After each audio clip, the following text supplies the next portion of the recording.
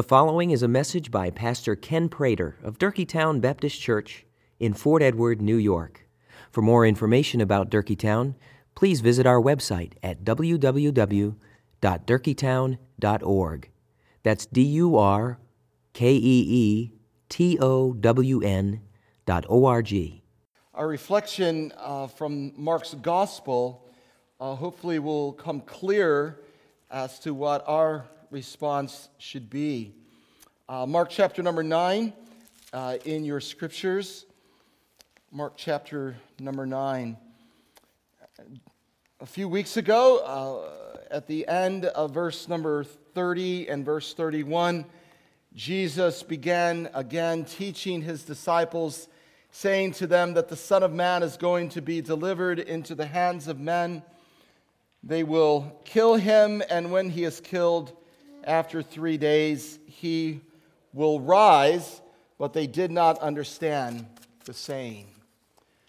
Children can be dismissed to children's church. And now, Father, I pray that the words of my mouth and the meditations of my heart would be acceptable in your sight, O Lord, my strength and my Redeemer. One of the things that we will note is that the disciples were not ready for every good work yet. There were still gaps in their discipleship. For everyone will be salted with fire. Salt is good, but if the salt has lost its saltiness, how will you make it salty again? So have salt in yourselves and be at peace one with another. There are two themes that have been running concurrently through Mark's gospel. The first, of course, is Jesus, who has provided all of the evidence necessary to demonstrate that he, in fact, is God's Messiah. But the second theme that has run parallel is the theme of response. How will people who are called to follow Jesus respond to the evidence that has been given? We should note that the evidence is not static or wooden. Jesus wasn't placed behind some protective covering so that you kind of just looked at him and thought nice things about him. The evidence that Jesus presented was in the reality of life. The words he spoke, words of truth, the actions that he took, rooted in love and mercy, and of course, in great compassion. But the call to a deeper discipleship will require more than a surface following of Jesus. A kind of doing nice things for people who need nice things done for them. A deeper discipleship will require a cross and a self-denying. And so it is within the context of those things that these disciples, and you and I as disciples, are called to follow Jesus. It would, of course, appear that the 12 disciples were on board with the idea of good works, but they were really falling behind in self-denial. And because they were falling behind and taking up a cross and following Jesus, they weren't really ready for the good works. The evidence would suggest that they had not been taking the warning of Jesus about the leaven of the Pharisees and the leaven of Herod very seriously. And we can see that because after Jesus tells them what lies ahead, namely his death and resurrection, what are they doing? Verse 33, they are arguing along the way. They come to Capernaum, they're in the house, and Jesus asks them, "What are you discussing along the way?" They kept silent, for they had been arguing with one another about who was the greatest. They had been arguing with each other about who is the greatest. In an article written for Forbes magazine, Carrie Zane reports, hang on to your hats, that an estimated $30 trillion will be inherited over the next 30 years. She writes that this will result in a significant percentage of children and grandchildren fighting for what they believe is the share of their inheritance, and they're going to fight while either one or both of their aging parents are still alive. In the same article, Ms. Zane quotes a psychologist who specializes in geriatric psychology. He suggests that the war over money is a result of our living in what he calls a money-obsessed culture. I quote, "Maximizing one's financial position is a primary motivator. The opportunity to obtain money overrides ethical behavior around the source of the money." It's that last line that grabbed my attention and I thought would be a good bridge into what we're talking about. The opportunity to obtain money overrides ethical behavior around the source of money. It reminded me of the willingness to override ethical behavior to obtain an argument over who might be greatest in the kingdom of God. And that in itself would be a very good definition of the kind of leaven Jesus has been warning his disciples about. The very problem that Jesus detected among his disciples, that they were more concerned about the Pharisees and Herod and what they could then gain in power than they were about the agenda of Jesus. You know, Mark doesn't tell us what triggers this argument.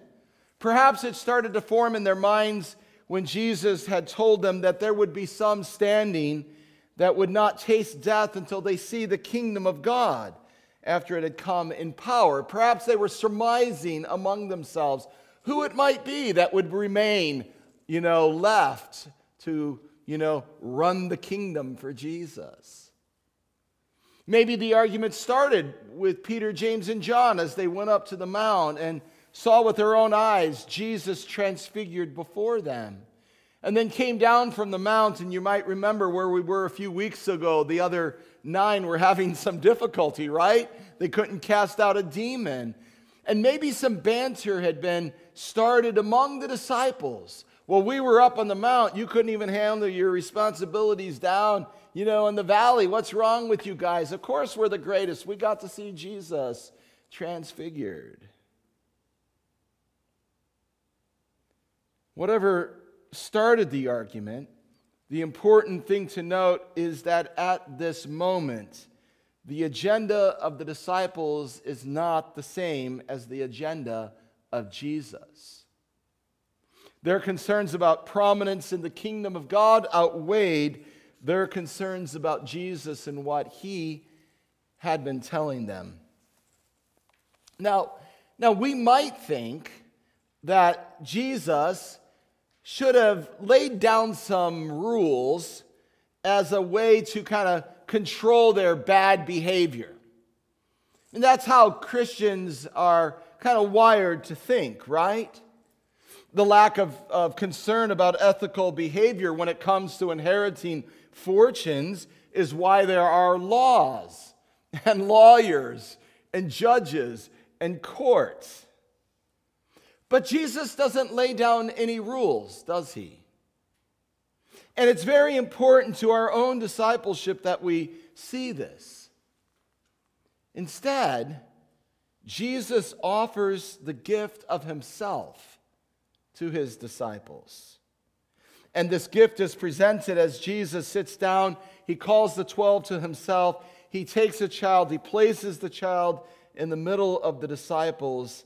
And you see it there in verse number 37. He says, "Whoever receives one such child in my name receives me, and whoever receives me receives not me, but him who sent me." Now again, I would suggest that most of us as Christians, I include myself in this, are wired more towards looking for rules and commandments. You know, Jesus, if you would have just snapped the whip and laid down the law and told them to stop their nonsense and given them some rules, you two can't be together and you three can't be together, you got to go to timeout over there, that would have taken care of the problem. But because we are more wired to look for commandments to obey, we miss promises that we are to lean into, rest our faith on, and through those promises which bring us to Jesus, we are actually transformed. You see, we would have preferred for Jesus to have said to his disciples, do this or do that, and if you do those things, then you'll get to see me and my Father. But that is not what Jesus does. Instead, Jesus does for his disciples what he did for others along the way, and we've noted this, others that he has healed and he has helped. He offers then to draw faith out of them and place it into the reality of their life. A woman in need of healing, a man whose child needs to be healed, raised from the dead ultimately. And I think this drawing out of faith is not pronounced. We've got to see it, though, as part of the way Jesus is serving his disciples. And this is why he asked the question in the first place, what are you discussing along the way? And I would strongly suggest that question needs to be asked right now in this room. What have you been discussing in your mind along the way thus far? In the gathering, the assembling of God's people for worship. I don't think we've quite yet understood that rules and attempts at behavior modification can only take people so far. I mean, the disciples knew the commandments. They had been raised in synagogue. They knew the commandments. They knew especially the commandment that said, thou shalt not covet. And yet here they are, coveting power. But you know, at this point, the commandments are not making much of an impact. They are still being influenced by the leaven of the Pharisees and the leaven of Herod. And the thing that the disciples had not yet understood or had been willing perhaps to even to own was that a truer and a deeper transformation would come. But it would have to come through an actual encounter with Jesus and the way Jesus says he is to be encountered. The one who has now told them that he is going to Jerusalem to die. A humiliating death by crucifixion.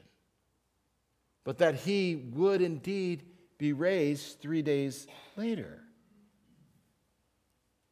But you know, our attachment to behavior modification through rules is not the only way we respond to our discipleship. We also like to operate on the margin of what we'll call inconsequential questions. The whatabouts. It's interesting that as Jesus has placed this child in the middle of the room and he is instructing them about how he is to be received, that John pipes up in verse 38, "Teacher, hey, we saw someone casting out demons in your name. We tried to stop him because he wasn't following us." Marginal issues, inconsequential matters, the whatabouts. What John does here in this setting is what so many disciples tend to do when they are confronted with the hard question like the one that Jesus asked when he said, "What have you been discussing along the way?" Or the one that I just asked, "What have you been discussing since 10:30 when you walked in this room this morning?" What's been occupying your mind? The agenda of Jesus? The worship of holy God? Or secondary issues, inconsequential matters, things out here on the margins of life? You might have thought that after the embarrassing episode the disciples recently had, with the demon-possessed boy, they would not have wanted to bring up anything to do with demons. And yet here's John bringing up what he thinks is a really big problem. Someone was casting out demons in the name of Jesus, but because he wasn't wearing their team jersey, John thinks this is a problem. And if I remember Luke correctly, Luke tells us that John wanted to know, Jesus, you want us to cast down fire on them? I mean, he's really vested in this marginal issue, this inconsequential matter, this secondary thing. Now again, let us not think for one moment that we haven't responded to the invitation of Jesus in similar ways. In a time when our nation has placed its flag firmly on the hill named godlessness, Christians still want to fight over their own power. They want to still fight over their own greatness. They are still holding on with white knuckles to their marginal, secondary issues. And all we can say is, God, help us. Lord, have mercy. Christ, have mercy. Lord, have mercy on us. As I've reflected on this passage and I step back, the first thing that came to mind is, I am so grateful that Jesus didn't lose patience with the 12. That as he's got this child in the middle and he's instructing them again, John says, hey, what about this? I am so glad Jesus didn't say, that's it. I'm done with you people. Out of here. Bring the next group in. Because that gives me hope for me. And that gives me hope for you and us as a church. That Jesus will not lose patience with us either. And Jesus not only is patient, but Jesus then answers John's question. Hey, John, don't stop him.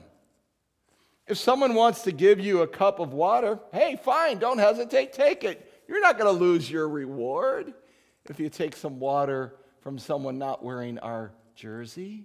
It's okay. But I've asked myself, well, why does John do this? And I wonder if John was doing what kids will do in school when they're not ready for a quiz. They'll bring up some current event, something that they think the teacher will be interested in, and then the teacher will look at them and go like, oh my goodness, they actually want to talk about something important. We can put the quiz off, right? I mean, that's the way sometimes it works in the classroom, right? I don't know, we're not given indication, but I wonder if John's trying to divert the attention of Jesus away from this critical matter of discipleship by kind of pushing him out here on the edges with these secondary issues. Jesus has just placed a child in their midst, and he has just told them that if they are willing to receive this child, they will in effect be receiving him. And as they receive him, they will be receiving the Father that he has sent, that has sent him. And Jesus, though, isn't going to let the diversion tactic work. Now try to get the picture in your mind. Most likely they're in Peter's house in Capernaum. Jesus has grabbed a young boy. He's sitting down. The 12 are surrounding Jesus. The child is still in the middle. And then Jesus says some of the most blunt words that he has thus spoken. Listen to them carefully in verse 42. Whoever causes one of these little ones who believes in me to sin, it would be better for him. It would be better for him if a great millstone were hung around his neck and he were thrown into the sea. And if your hand causes you to sin, cut it off. It is better for you to enter life crippled than with two hands to go to hell, to the unquenchable fire. And if your foot causes you to sin, cut it off.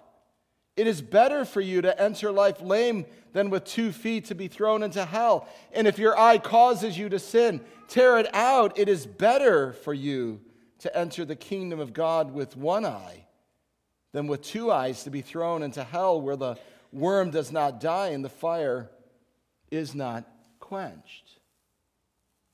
The intensity of the comparisons that Jesus makes should tell us how serious Jesus is about the matter of discipleship. He is not going to be diverted with our secondary issues. He is not going to give us a list of rules that we got to meet and follow.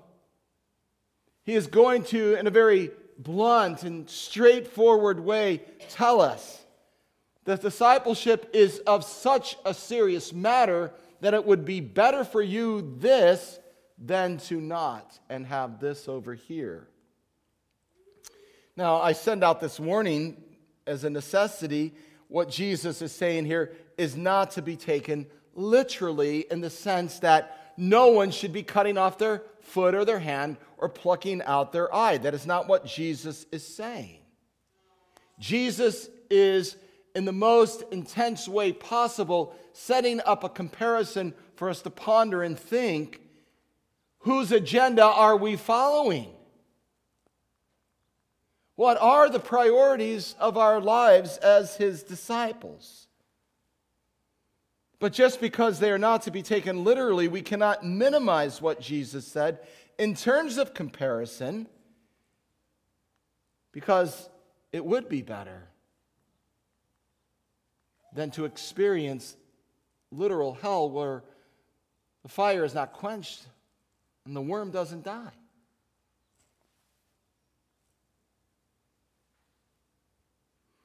It would be better to only have 1 eye, better to only have 1 hand, better to only have 1 foot.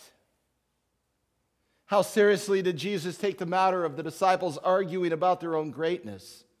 Well, I would suggest read the context. It will tell you how serious a matter he believes it to be.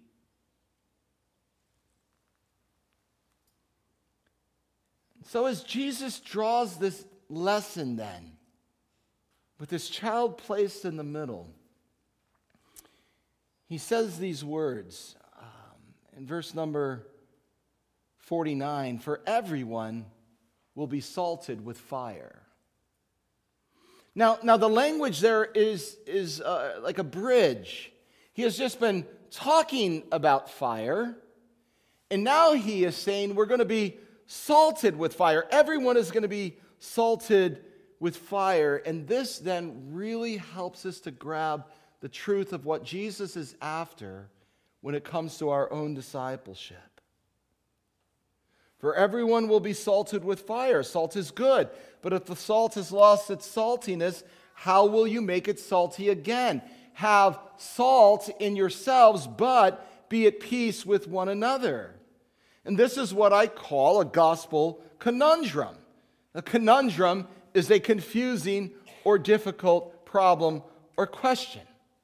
So on one hand, we're told that the gospel is a declaration of peace by which we as sinners are brought into a relationship of peace with God through faith in Jesus, the crucified one. And we're also told to be salty. The difficult problem here isn't on the side of peace, but on the side of salt, because salt would basically, suggest the opposite of peace. I once, and only once, tried to make instant mashed potatoes and didn't know the difference between a teaspoon of salt and a tablespoon of salt. The potatoes were unable to be at peace with me or anyone else because of the effect of too much salt.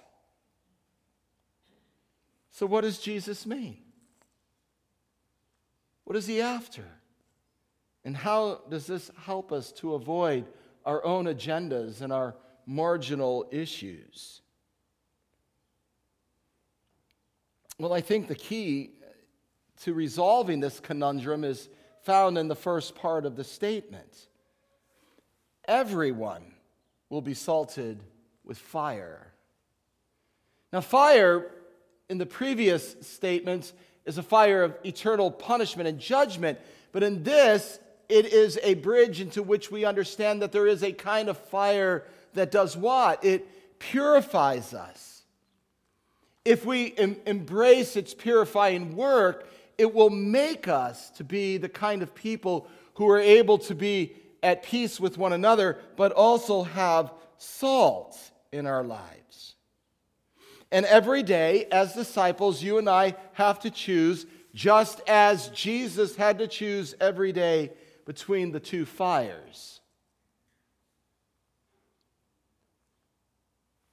Will we run the risk of eternal judgment because we care about our own agendas and care about secondary issues?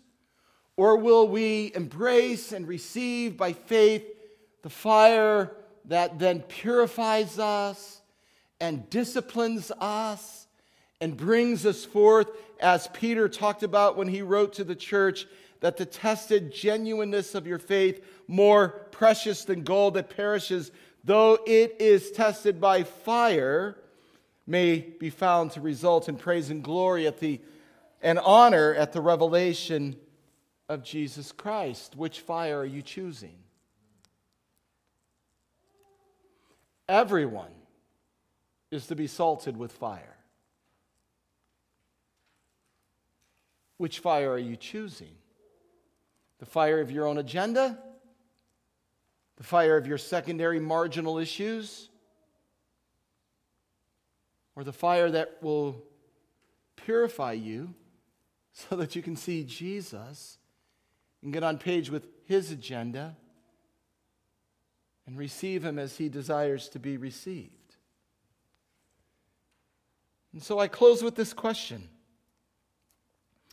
It's the question that Jesus asked, and it's the question that Jesus is still asking. He's asking us, what are we discussing along the way? What are we discussing along the way?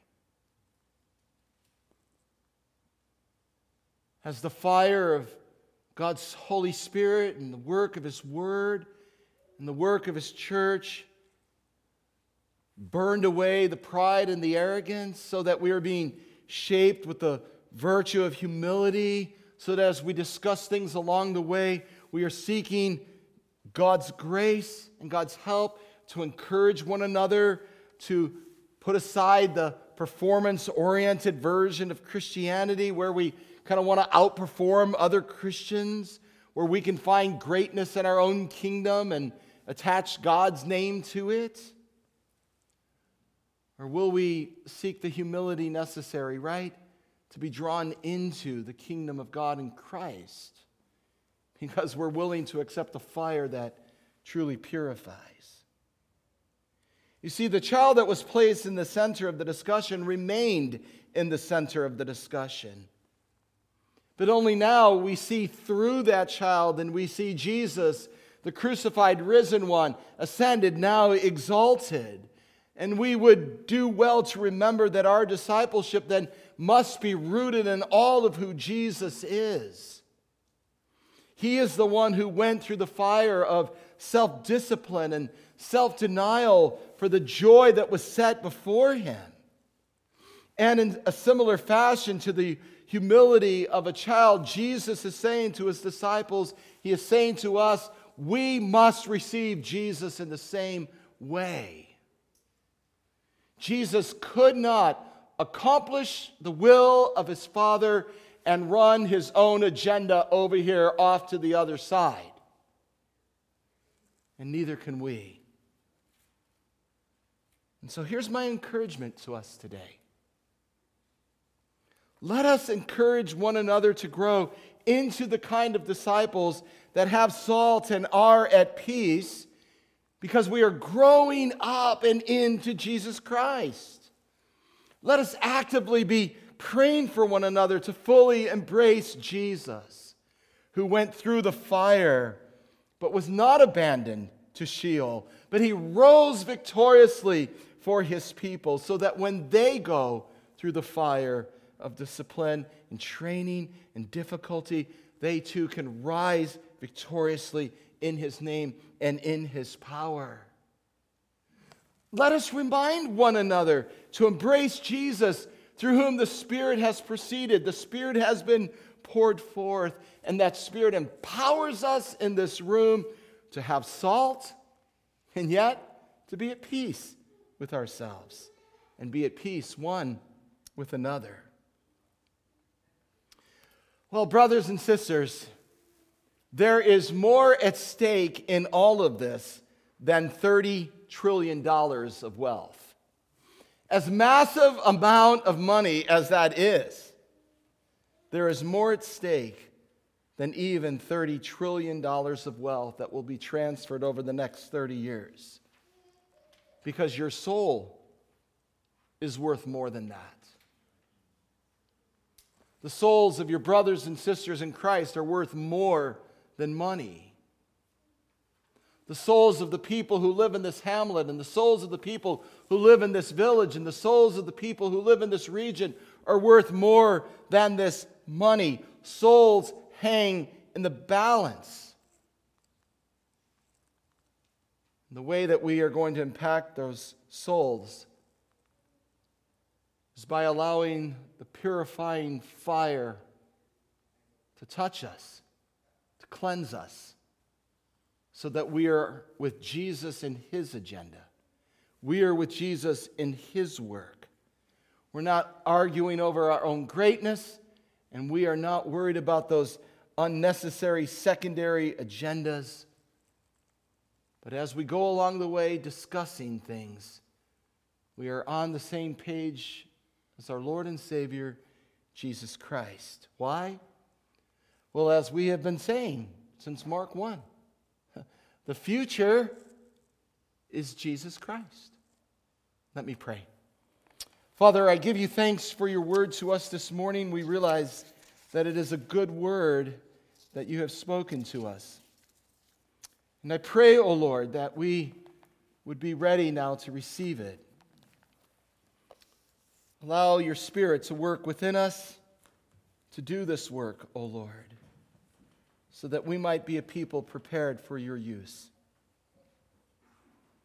I'm going to give you some times of quietness before we give out some further instructions about the Lord's